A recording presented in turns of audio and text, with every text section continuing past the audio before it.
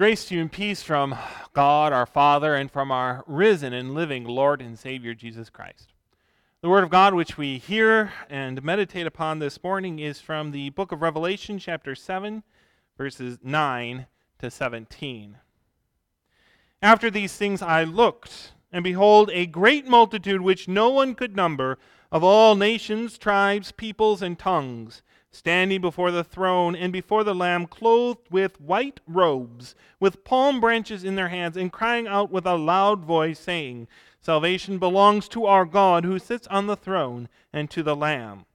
And all the angels stood around the throne, and the elders and the four living creatures, and fell on their faces before the throne and worshiped God, saying, Amen. Blessing and honor and glory and wisdom, thanksgiving and power and might be to our God forever and ever. Amen. Then one of the elders answered, saying to me, Who are these arrayed in white robes, and where did they come from? And I said to him, Sir, you know.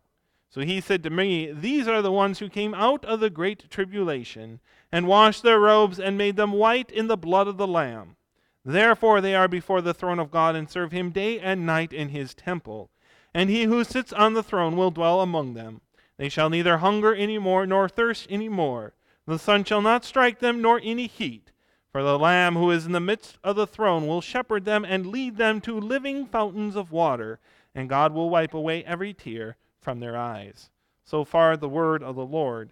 Sanctify us by your truth, O Lord. Your word is truth. Amen. Friday, after we took Kaylee to her morning appointments down in Madison, Vanessa and I went to check out a campground that we thought, well, maybe we would camp at it for a couple days later this summer. So we just wanted to go and check it out and see what it was like. The problem was Friday was not a good day to go check out campgrounds. Even though I usually like camping, it was so hot on Friday and so humid that while I was there, I just couldn't help but thinking, why? Why would I camp out here in this heat when I have a nice air-conditioned home that I can go to?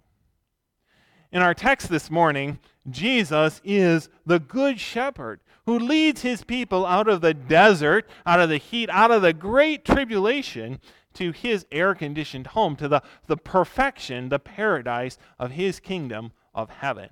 And we see that great multitude waiting there, that the Good Shepherd has led through tribulation.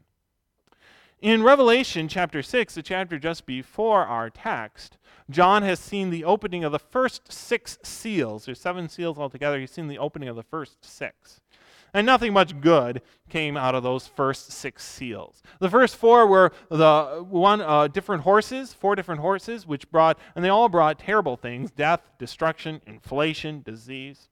The 5th was the souls of the martyred saints. And the 6th, the sky was falling and the moon was turning to red. Everything was falling apart. So it's easy when you read through chapter 6 of Revelation and see the death and the destruction, the tribulation of this world. It's easy to think, it would have been easy for John to think, it's easy for us to think, who can possibly make it through all that to the heavenly home that's waiting? And here in chapter 7, we see that answer. We see the Lamb, the Good Shepherd, who leads this great multitude. It's not just 1 or 2 that make it through, is it? But it's this host, this great multitude which no one can number, which the Good Shepherd led safely through that tribulation and brought them to the shade, the peace, the rest that he has prepared for them. A great multitude from every tribe and tongue and nation, every ethnicity, every language, every culture, the shepherd's people, the Good Shepherd's people from all over the world. It's not just Israelites, it's not just Germans, right? It's not just whites, but every culture and every tongue, the Lord has brought them home. Of course, one of our own recently joined this great number, this great multitude. Perhaps some of you remember last week that I was praying for Don Casey, that the Lord would heal him. And what I didn't know, but some of you knew, was that the Lord had already healed him perfectly. A greater healing than he could ever have received on this earth, because even as I was praying for it, God had already taken him from this great tribulation to his heavenly home, to this peace, this rest of the Lamb. The Israelite people, many of you may remember, had three major festivals that God commanded them that they were to celebrate. Many of us are familiar with the first one, the Passover. That's the one we're probably most familiar with. The second one, Pentecost. Well, that one we're probably familiar with the name at least, because we also celebrate Pentecost, although in a much different way and for a different reason than they did. So we're at least familiar with the name, if maybe we don't maybe know that much about the Israelite celebration of Pentecost. And the third one was the Festival of Booths.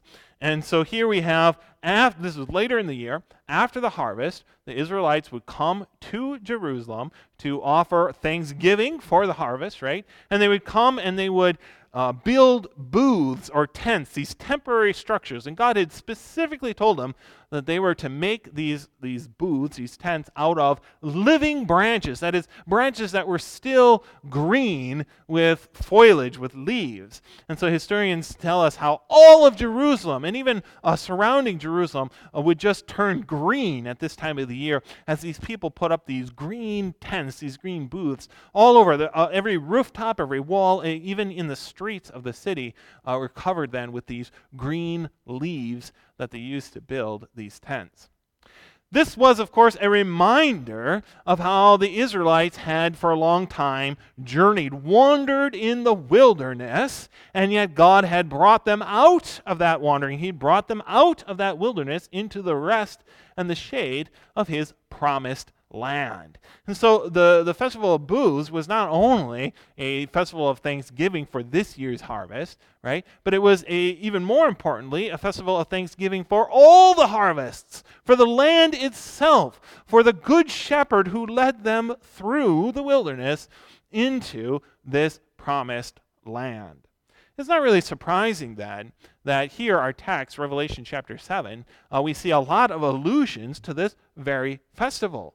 Because what do we have in chapter 7? What do we have in our text but the same festival? The people of God giving thanks that God brought them out of the wilderness, the great tribulation, into his promised land.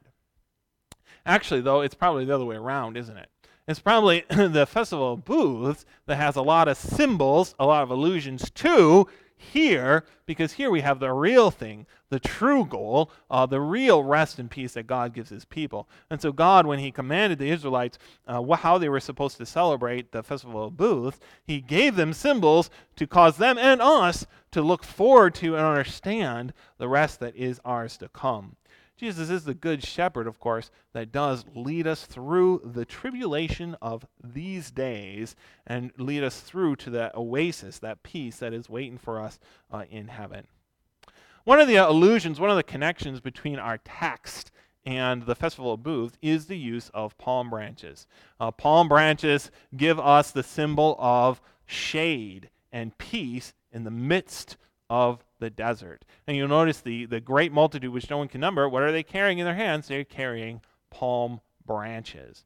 Imagine yourself in the wilderness, wandering in the desert, in the heat of the desert, and what's at the top of your list of things that would be a good sight for sore eyes, right?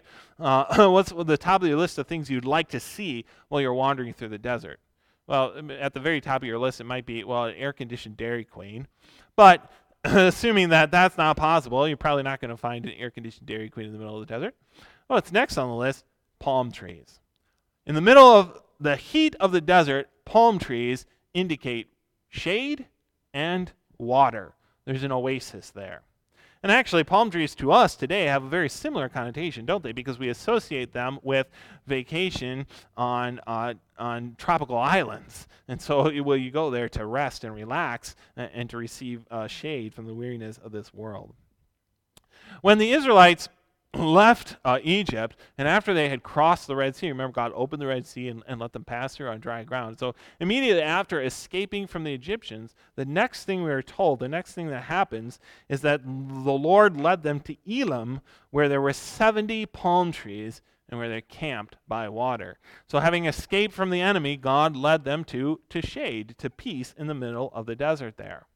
And when God commanded the Israelites how they were to celebrate the Festival of Booths we were talking about before, he specifically commanded that they were to use palm branches that were still green with foliage.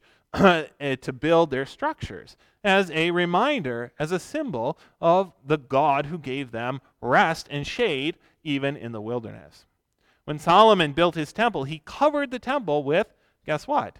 Well, you guessed it, right? Palm trees. He covered the temple inside and out, and even the doors of the temple everywhere. He etched, carved palm trees into the temple. No doubt that also then was a symbol to the people of Israel. Here is the place where you can come and find shade, that is, find rest from the troubles, from the tribulation of this world. In the desert of this world, God is our palm tree that gives us shade. And of course, when Jesus entered Jerusalem, the people met him with palm branches.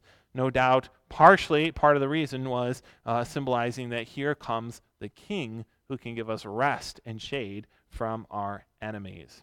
In our text, the great multitude then also is at the Feast of the Lamb holding palm branches. And later on in verse 16 of our text, what does it say? The sun will not strike them by day, nor any heat. Jesus is our good shepherd, our palm tree that gives us shade from the heat of this life. You know, when it gets too hot out, when the sun gets too hot, we very naturally and automatically look for shade. And that shade may come in the form of an air-conditioned house. Ideally, that's where we might find shade, right? But sometimes we can't go home, or we don't have AC or whatever, and we find any kind of shade that we can. Maybe a tree, maybe it's just a hat, a cap on our head to give us at least a little shade from that hot sun. Unfortunately, we don't often have the same attitude when it comes to spiritual and emotional and mental heat. When the pressures of this life, when the sin of this world become too much to bear, when we feel like we're cooking, not physically, but symbolically, figuratively, when we feel like we're cooking under the pressure of this world, under the heat of this world, and the tribulation of this world, we often don't go and find what shade we can. Here we have the Good Shepherd who promises to give us shade, and he gives it to us in his word. And so often when we're experiencing difficulties, we don't go to find that rest, the shade that Jesus promises us. Just the other day, I was talking to a member about the importance of when pressures become too great, going to God's Word, looking up Psalm 23 or Psalm 46 or reading the book of Philippians or some other favorite passages, plenty of in Isaiah and in the Psalms and other words as well, and finding that rest, that shade from the pressures and the tribulation and the trouble of this life. Jesus is our good shepherd, and he does indeed lead us to shade and to rest. Another connection between our text and that festival of booths is the use of water. In our text, we're told that he leads them to fountains of living water. During the festival of booths, the priests would actually they would draw water out of the pool of Siloam, and then they would pour it into these silver basins. That was part of the festival. And on the last day of the festival, they would do this. They would pour out the water while reading Isaiah 12, verse 3. Therefore, with joy, you will draw water from the wells of salvation, and in that day you will say, praise the Lord, call upon his name. It was probably during this very event, it was certainly during the last day of the Festival of Booths, that Jesus stood up and proclaimed what we hear in John 7:37. On the last day, the great day of the feast that John is talking about there is the Festival of Booths. So it's the last day of the Festival of Booths. Probably right while the priest was pouring out that water, Jesus stood and cried out, saying, if anyone thirsts, let him come to me and drink.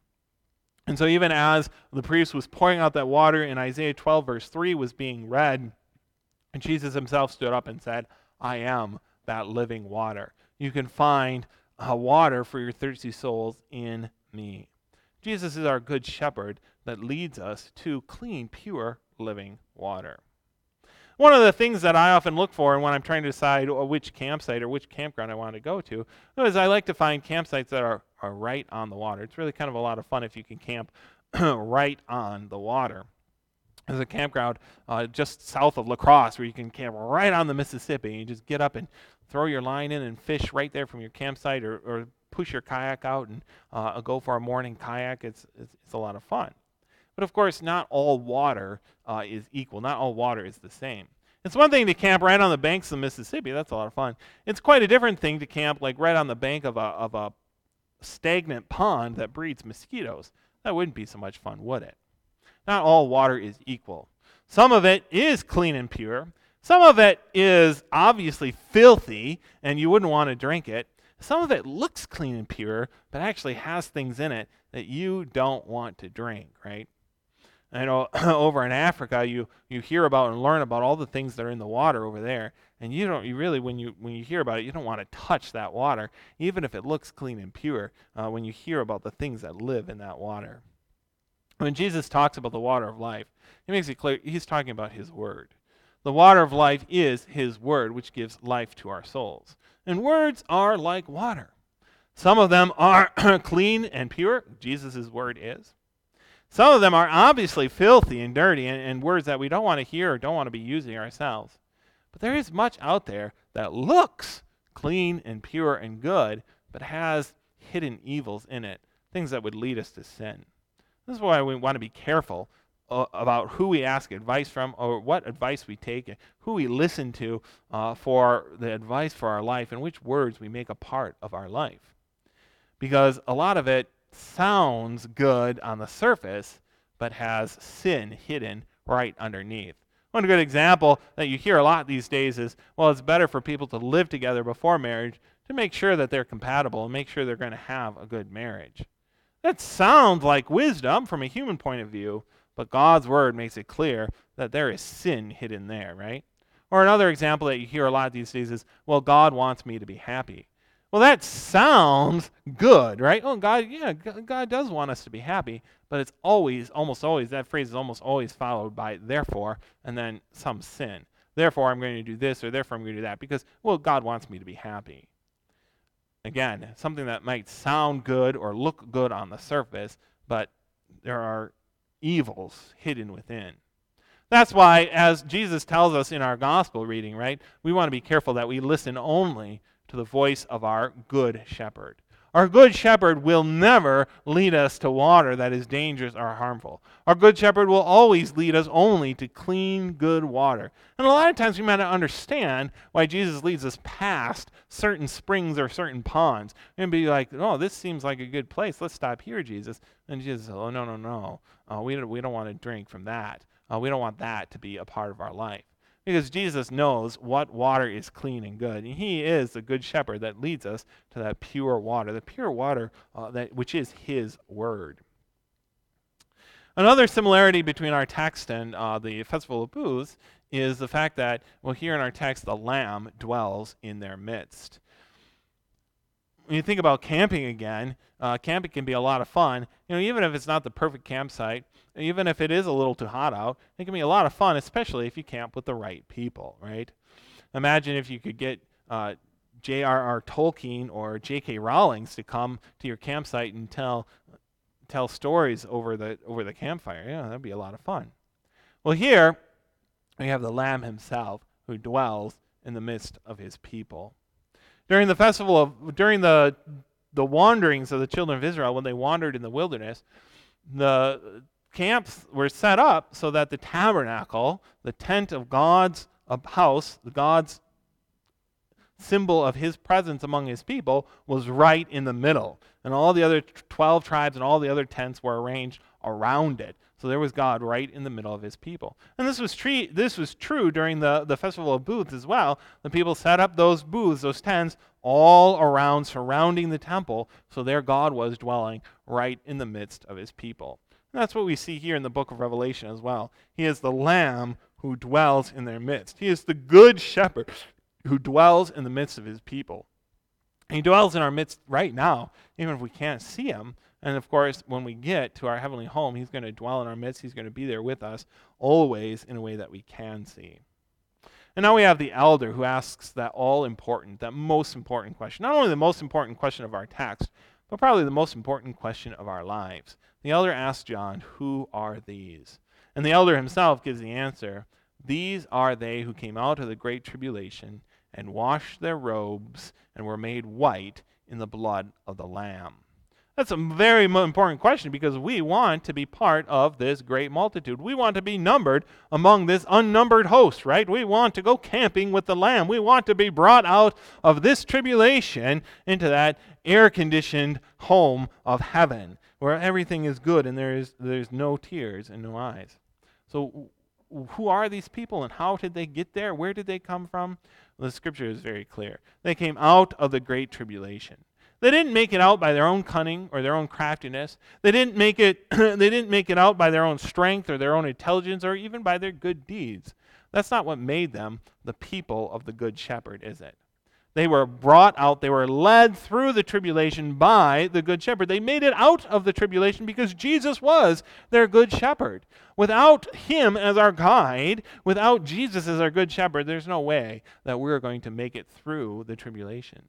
And they are the people, the sheep of the good shepherd, because they washed their robes and were made white in the blood of the Lamb. Again, they didn't become the people of the shepherd by their own deeds or by their own strength of faith or by their own good works or by their own intelligence. They were people like us, adulterers and murderers and thieves and liars, who nevertheless repented of their sins and received the forgiveness that Jesus offers. They were washed and made white by his blood and became the sheep of the good shepherd. So we too also are his sheep, but through baptism, through communion, through faith, through his word, he cleanses us by his blood. And so he is that perfect good shepherd. He is the perfect good shepherd who leads his people and gives us shade. He's our palm tree, right? Who gives us shade even in the tribulation of this world. He leads us to that living, pure water of life. And he is a good shepherd who even went so far as to give his own life to die for his sheep. He is a good shepherd who gives his life for the sheep. Amen. The peace of God, which surpasses all understanding, shall keep your hearts and minds in Christ Jesus.